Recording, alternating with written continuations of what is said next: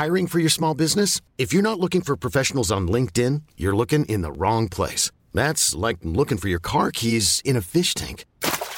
LinkedIn helps you hire professionals you can't find anywhere else, even those who aren't actively searching for a new job but might be open to the perfect role. In a given month, over 70% of LinkedIn users don't even visit other leading job sites. So start looking in the right place. With LinkedIn, you can hire professionals like a professional. Post your free job on linkedin.com/achieve today. Selling a little or a lot? Shopify helps you do your thing however you cha-ching. Shopify is the global commerce platform that helps you sell at every stage of your business. From the launch your online shop stage to the first real-life store stage, all the way to the did we just hit a million orders stage. Shopify is there to help you grow. Shopify helps you turn browsers into buyers with the internet's best converting checkout. 36% better on average compared to other leading commerce platforms. Because businesses that grow, grow with Shopify. Get a $1 per month trial period at shopify.com/work. Shopify.com/work. Gabby Roslin Podcast. Hello and welcome to That Gabby Roslin Podcast with me, Gabby Roslin. In this episode, I am unbelievably thrilled and rather overexcited to chat to the wonderful superstar that is Josh Groban. We chat about creating a brand new theme park called Groban Land. Yes, we took it very seriously. Also, being an introvert and shyness, working with Robin Williams, meeting Annie Lennox, his friendship with Oprah Winfrey, and his foundation called Find Your Light, which provides all children with arts education. He is an amazing guy. He really, really is. Plus, his stunning new album, Harmony, performing a new collection of timeless songs and 2 originals. Songs like The Impossible Dream, Angels, yes, Robbie Williams' Angels, I Can't Make You Love Me, Celebrate Me Home, which in fact he sings a little bit of it just for you guys. He really is incredible. I am now a Josh Groban superfan.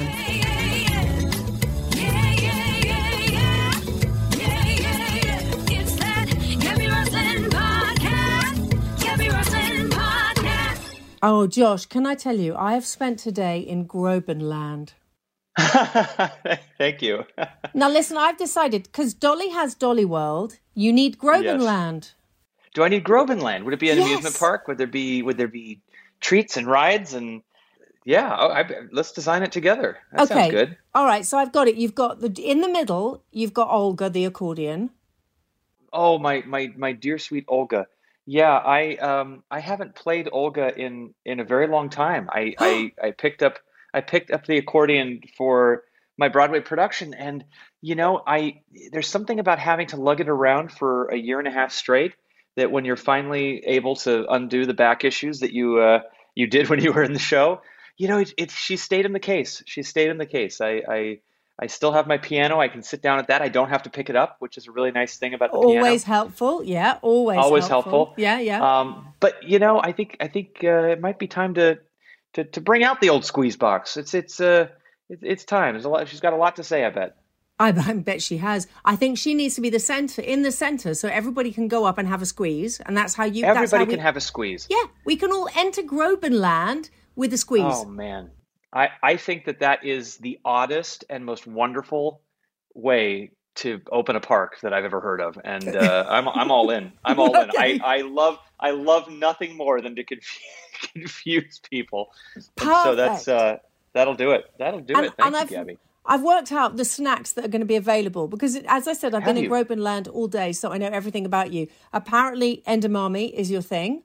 In your rider. Yeah, I love it. So, edamame snacks everywhere. The squeeze of Olga, and they meet a virtual you and Oprah Winfrey and Robin Williams and Barbara Streisand all together. Oh my goodness, we're all just holograms. They just we all meet them. Just how wonderful! And this then is like an episode of Black Mirror. The Muppets are there as well. Oh, of course they are. I mean, this is, and I'd like to think that between the edamame, the accordion, and the holograms of myself, Oprah, Robin Williams, Barbara Streisand, and the Muppets, that otherwise it's just an open parking lot. That otherwise it's just there's no rides, no restaurants. No, but also because you're a pilot, you could fly over and you can do the video footage of your own land. Oh my goodness, that's so. I feel like that's making such an effort and yet also so detached. Everybody goes, look everyone, he's actually here, and I've just got my camera out the window. I'm just taking drone footage. Don't mind me. Thanks for coming to my park. Enjoy the soybeans. And you've got to think of more. Also, I know there's a whole thing with lots of pets dressed in human clothes. Oh my God! I did an episode of what's the show you have over Room there? 101. Room 101. Yeah, that's it. Yeah, and I you really have done your research, Gabby. I told Frank that was going to be my thing. I was going to put in there was pets dressed in human clothes. I will say though that I've evolved since then. I feel like the costumes for. You don't think so? Should I not go back on? Okay. I hate them.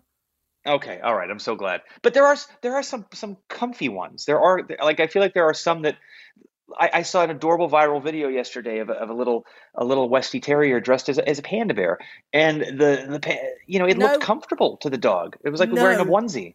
No, you've gone to the other side. What has happened?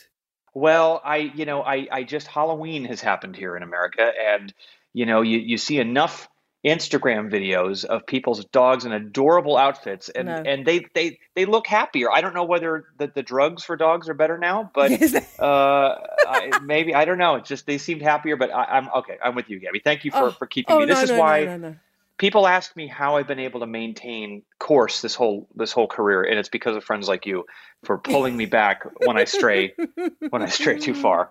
Also, the other thing, which is possibly in everything that I've read about you, one of my favorite things is your sleep talking and your sleep singing. Oh, yeah. And you've talked about it here with Michael McIntyre. You've talked about it That's there right. the Kelly. Well, it was going to be you, really. It should be you doing that show. On Kelly and Ryan, I took my own phone out of my pocket. Michael McIntyre stole it. He took it right from me, and he starts flipping through.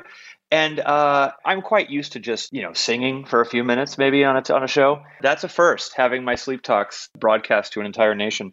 Okay, so in the amusement park, there should be a sleep talk emporium, or a sleep zone, where they would just listen to my creepy sleep talking, or we would knock them out somehow.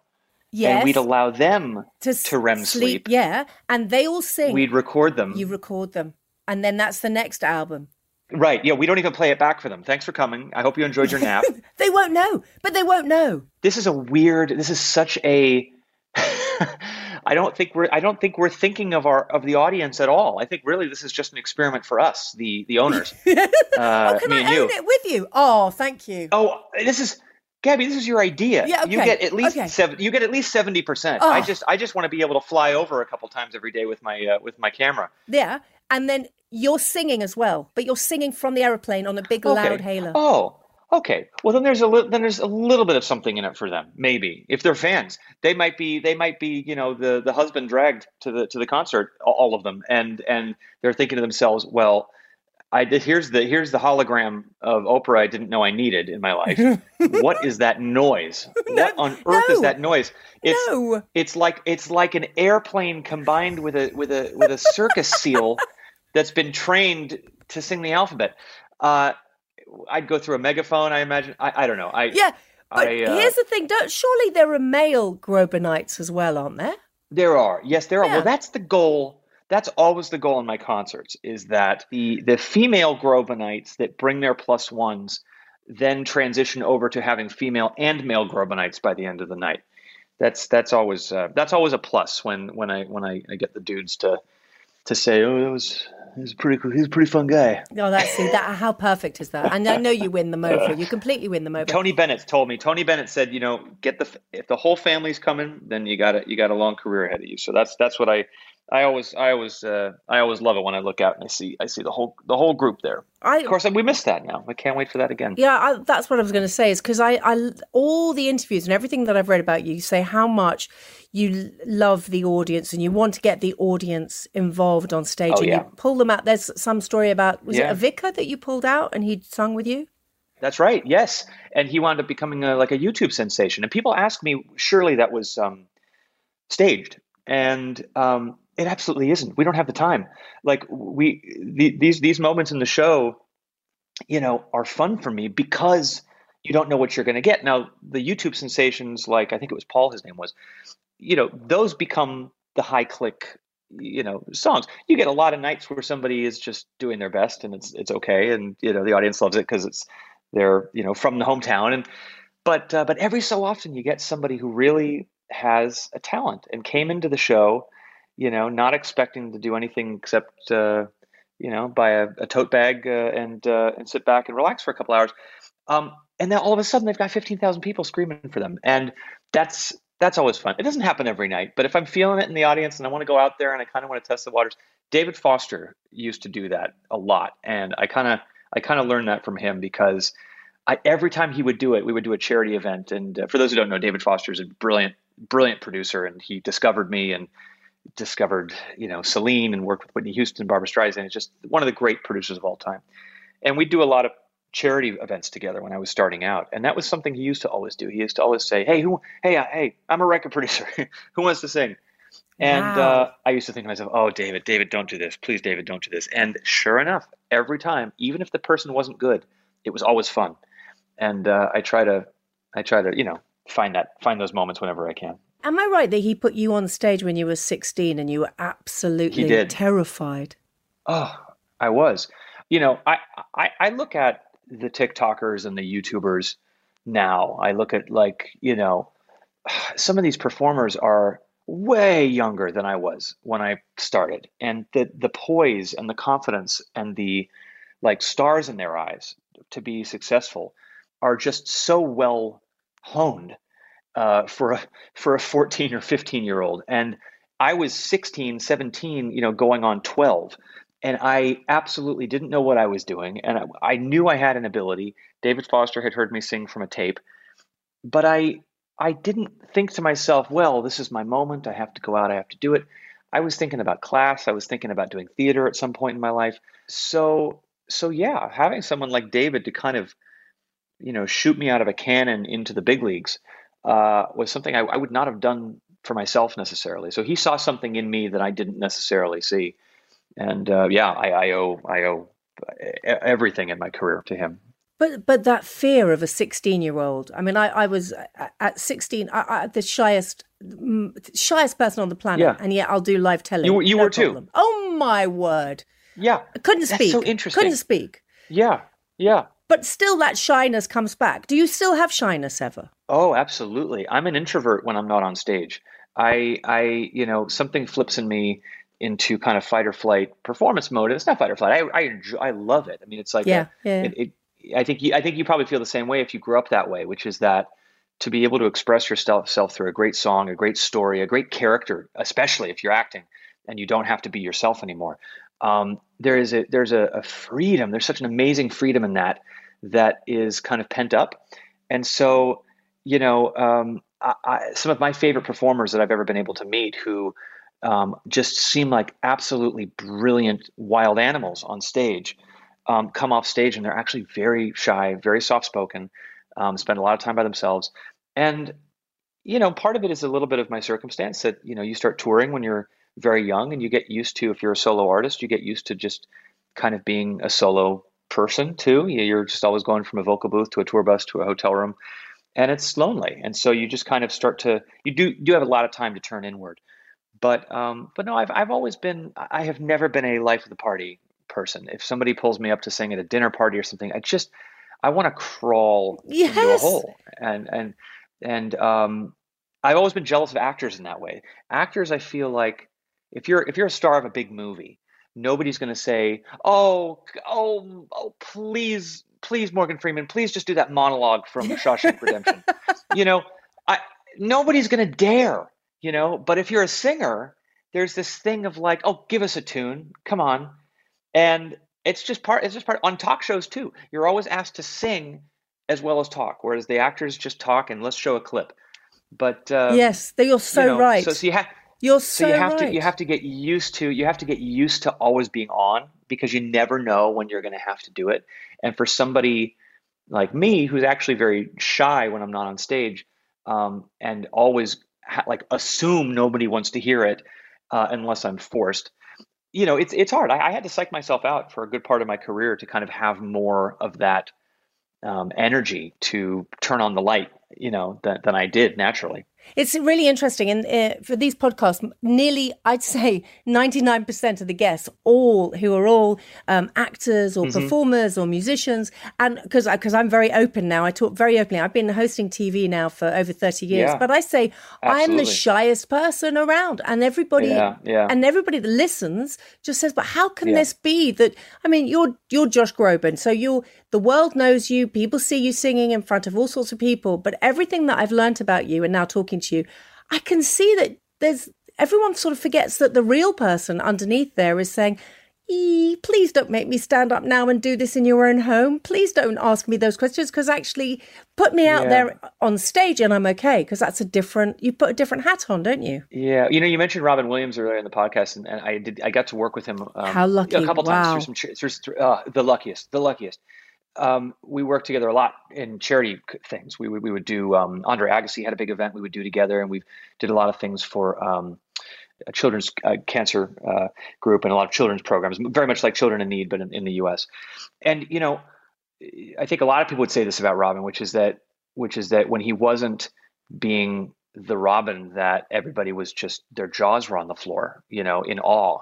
The most soft-spoken, sweetest. Oftentimes you just catch him across the studio or across the room, and he'd just kind of just be sitting by himself, not in a sad way, just kind of almost recharging a little bit. And another example is Annie Lennox. I got to have dinner with Annie Lennox, who I've worshipped since I was very little, and just admire her so very much. And I was lucky enough at one of these big music dinner parties to be seated next to her. When you look at your idols, when you look at people like Robin and Annie Lennox and so many others that I've been fortunate enough to meet, you just, the fan in you thinks that there's going to be this, you really going to have to step up the conversation, because there's going to be this crazy energy, this wild performance energy that you're so used to seeing on television. And it's gratifying to know that even in those most brilliant of performers, that we are multitudes, that there is quiet, there is shy, there is not feeling like being on, there is, in Annie's case, she was talking to me about taking her kids to soccer practice or football, footy. And I just found that to be so wonderful, because it shows that we all can, wherever you're from, no matter how shy you feel you are, whether or not you feel like you're given the platform to have your voice shared, even the greats feel that way. Even the greats feel shy and they feel off. And that the amazing thing about performing is that you can play the part. You can go out and you can express yourself in that way. It's why arts education is so important, because especially in my country right now, we've got so many kids that are feeling just down about themselves, questioning everything, anxious about the future. A lot of them come from bad home lives that we work with in my foundation. And having a chance to do comedy and acting and singing and dance, it opens up a whole world. So I'm glad it did that for you too. Absolutely. No, I absolutely agree with you. And a wonderful quote of yours is that you say that music is a healer, and how right you are. And I think at the moment there are two things we need. We need music, and we need comedy. Oh, boy. And you deliver both of those in barrel loads. I appreciate that so much. The most amazing thing about visiting the UK after really everything happened very fast for me in America, and it was a nice slow burn for me in the UK. And I think that the amazing thing for me in the UK is that I was allowed to make people laugh and cry, I was only allowed to make people cry in America. And in the UK, I was given a platform to be a real person, and that's something I always try to bring into my concerts as well. Is I feel like if, the songs are all generally, if people know my music, they're pretty serious. And, if you can't have a laugh between, then I feel like you're not balancing correctly. I think we're all, some of the most serious singers that I know, I've hung out with heavy metal, because when you're on a record label, you go to Grammy parties and things like that, and you become friends with the guys from like Disturbed, or wherever. And, you wind up hanging out with these guys that just are, you know, painting their bodies and drinking blood and doing all these crazy screams on stage, and off stage they're just teddy bears. I mean, it's just the sweetest people you ever meet. And you know, we are all lots of different things, and so I feel very grateful in the UK that I've gotten to be a serious singer guy as well as a right weirdo. No, but they love you because you make everybody laugh. And I also read that you love to make your band laugh, which I just think, I love the idea of you up there, you know, you're singing. We're going to talk about your new album, which is fantastic, and Celebrate Me Home. Oh, it made me cry. But that you're there with your band and you're doing, as you say, you're making people cry in the audience for good reasons. And then you turn to your band and you want to see them losing it, absolutely losing it. That's the best feeling. It's the best feeling because, you know, the band knows your shtick, right? The audience is seeing your shtick for the first time.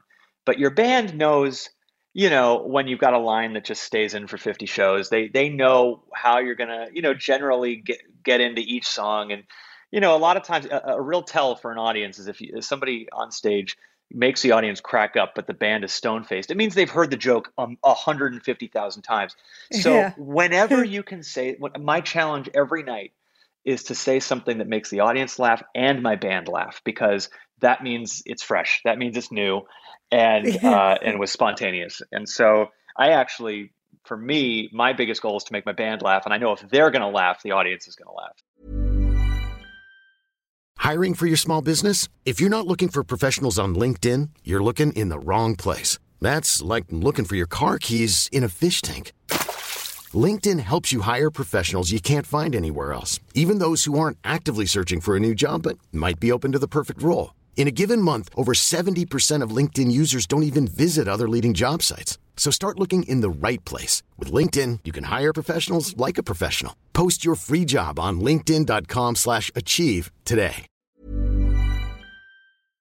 So what happens to you now in this crazy time? As I said, the album's called Harmony, and I was listening to Celebrate Me Home, and the whole album is beautiful, but what's happening with going out and performing it? So we're all going to buy it, and it will be another multi-platinum album. Oh, you're so album. sweet. Thank you, Gabby. Thank you so much. No, it will. I mean, it's that good. Thank you. But with this, you can't go out and perform it. And I know that your Radio City, you've been rescheduled till 2022, which I know seems like a very, very long time, and it is. We're in a place right now with live performance where we can't in good conscience make false promises right now. Is it entirely possible that some form of live performance indoors will start to be okay again before then? Of course it's possible. We all hope it will be, and maybe in the UK it will be different than here. I hope for your sake that's true, because we certainly haven't been able to contain it here. But the biggest responsibility for those of us that have the platform to be up there and to bring an audience into our world is that you want to bring people into a place that feels safe, it feels relaxed, it feels like the way that it should be. When we return from all this, there needs to be a renaissance of good vibes and excitement and relief. Yes. And we're going to need to let all that out as therapy for our very, very tired minds right now. And for me, the worst nightmare would be to put shows out too soon, for it to kind of be gone, but not quite. And God forbid to be responsible for some kind of infection or something that would cause tension. That. And so two things. One, we're just trying to be very conservative and responsible for my fans, because they are owed that. Our country is owed that from our leaders. But two, we're also following the lead of the New York unions and Broadway and everything else. And so if they're not coming back, we're not coming back. And so it's both. But in the meantime, we're going virtual, which has been interesting and fun in its own right. It's not the same, of course, but at least it gives us a chance to get out and reach people and connect, because we're all just so hungry to connect right now in any way we can. So just talk to me about Celebrate Me Home, because sure. I'm not going to sing it to you, but it was that embarrassing thing just before you came on. I was Oh, sitting come here. on now. I'm not going to do it now. Celebrate me home. So tell me about that one. Tell me about it. It's just beautiful.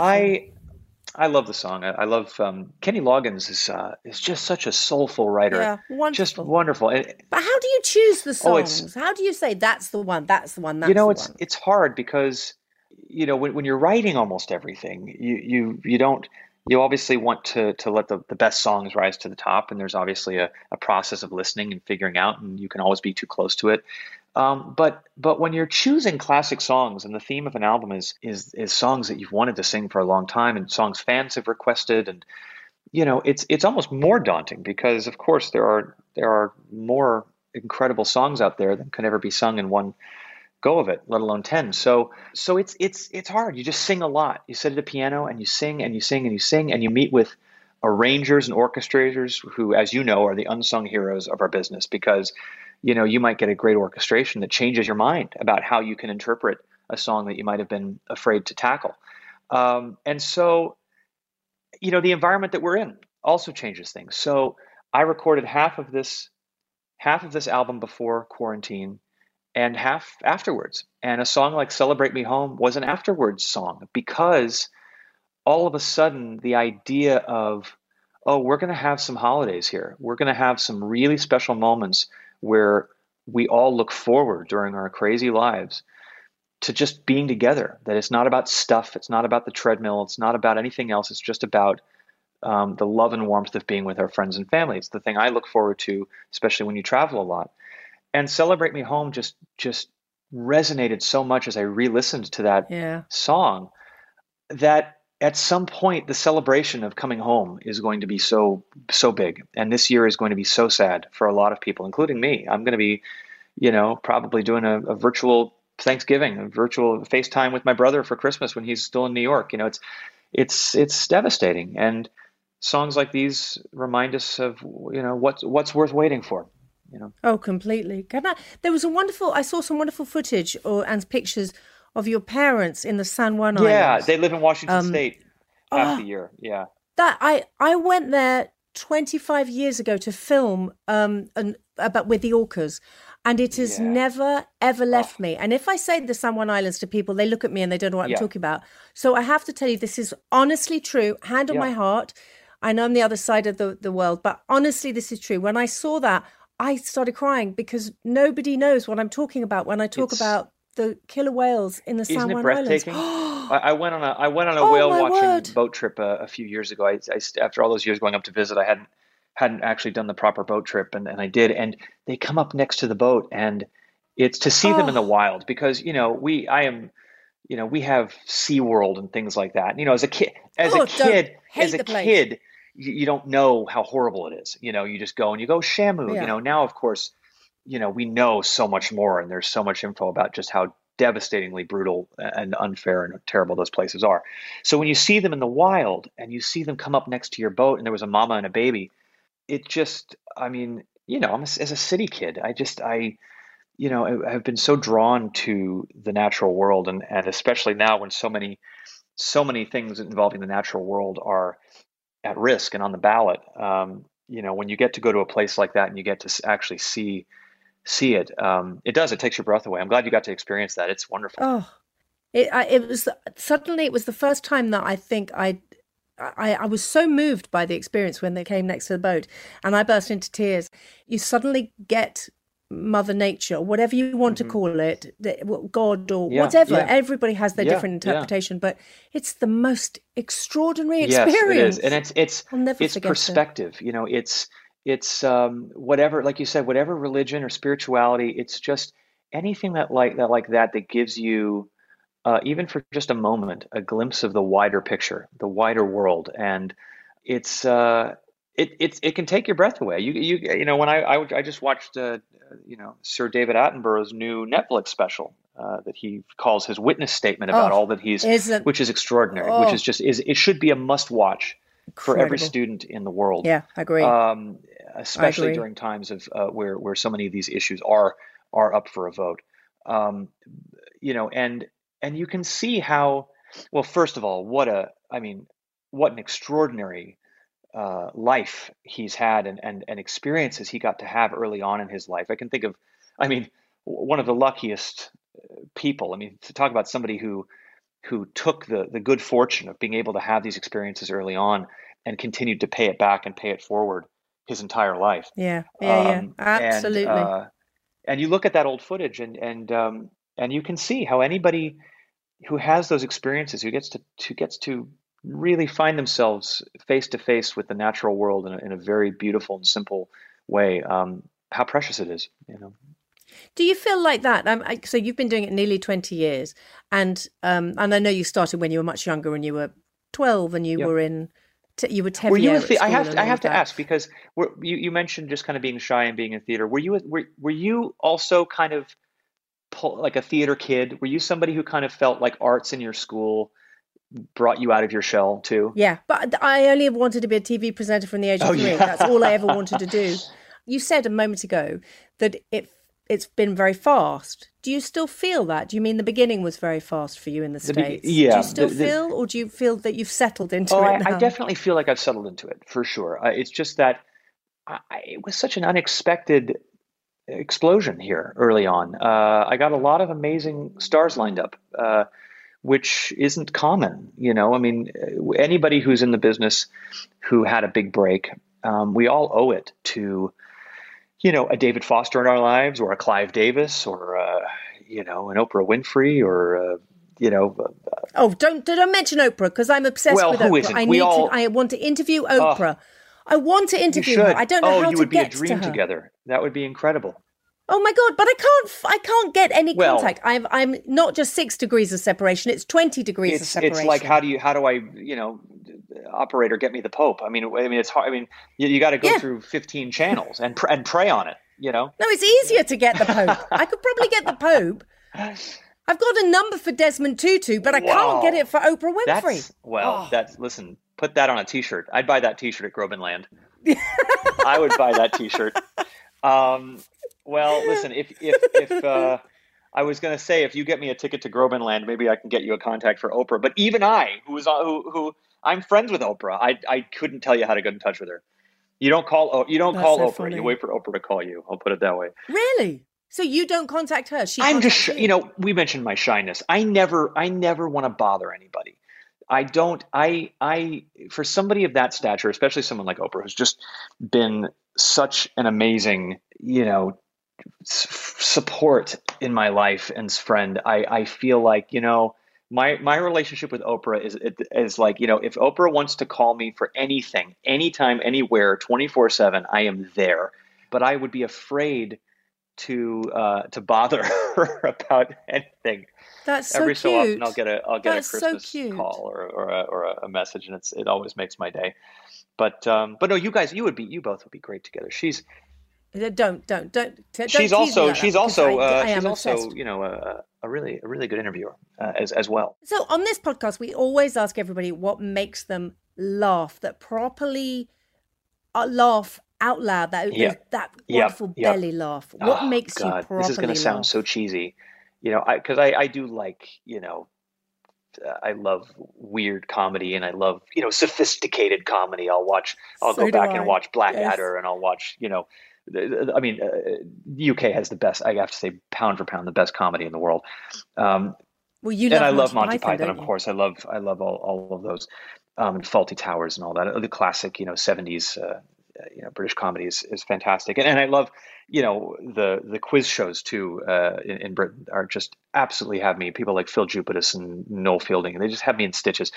But I got to say, my guilty pleasure to make my very, very tired and frayed, you know, mind just go absolutely like teary-eyed with laughter is news bloopers. I love when local news goes wrong.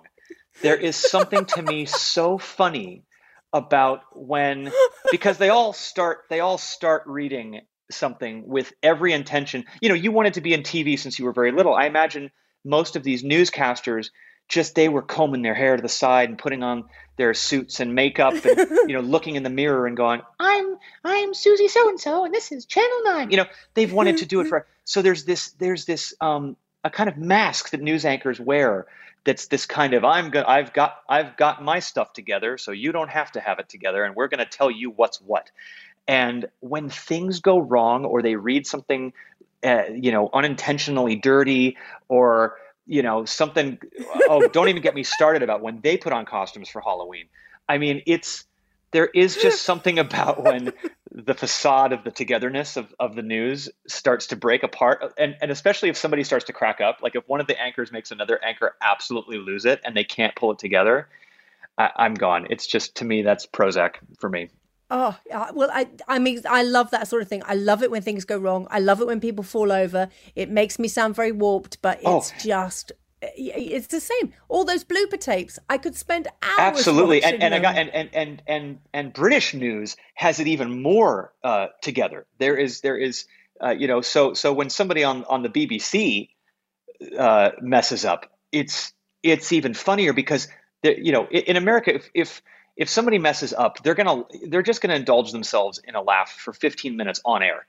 In England, if somebody on BBC messes up, they have to move on. Like there's no stopping. There is, I mean, stiff upper You're lip. right. Stiff, you stiff know us upper so lip. They are well. moving on. And so when somebody on the Beeb goes haywire, reads something, knows it was wrong, knows they said penis instead of Peoria, whatever it is, and they just can't contain themselves. It's like this dry smile that they want to laugh so bad, but they can't. Moving on, and that I love when that happens. I love it because it's human. It shows humanness. I'm sorry. I'm so sorry if I said the P word on your pod. No. It's a podcast. You can say whatever you want. You can say anything at all. No, you really can. But I love the fact that you love comedy, and that because people, there's different people will say, when I said I'm talking to Josh Groban, people say, "Oh my God, he's an amazing singer. Oh, he's so funny. Oh man, he's a fantastic actor." So they have all of those different hats. But I keep reading everywhere that what you love is comedy. I do. That was my shield growing up. As a kind of a shy and when you're shy as a student, you also get picked on because lions know when there's a weak gazelle. And so I was kind of weird and kind of shy, and so I was a magnet for a little bit of bullying, and for me, before because singing was always so vulnerable. I feel like singing is very vulnerable, and comedy is a shield. And singing for me was always the thing of like, I don't want to open up that part of my soul. I feel uncomfortable. But comedy was a mask I could wear. Comedy, if I could find the rhythm of making that jerk crack up or crack a smile, that was a weapon. That was something I could use to diffuse a situation.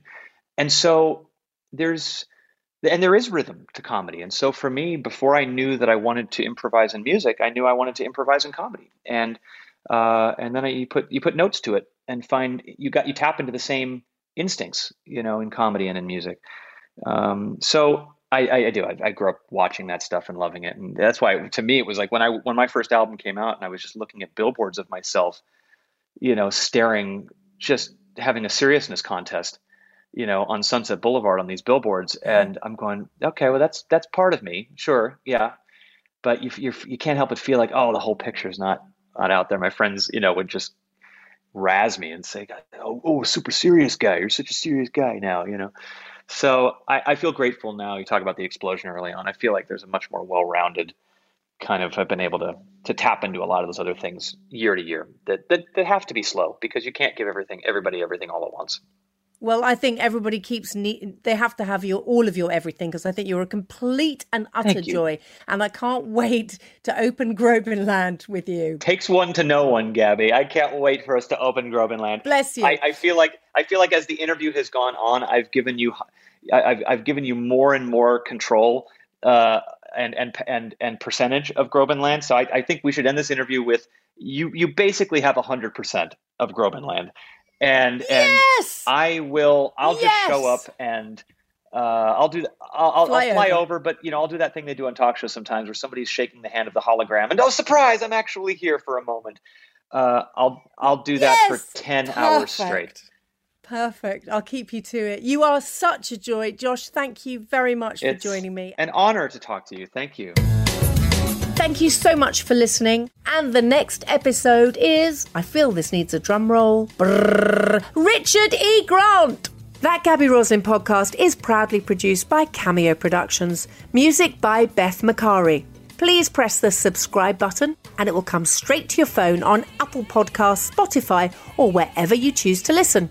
Also, please rate and review us on Apple Podcasts.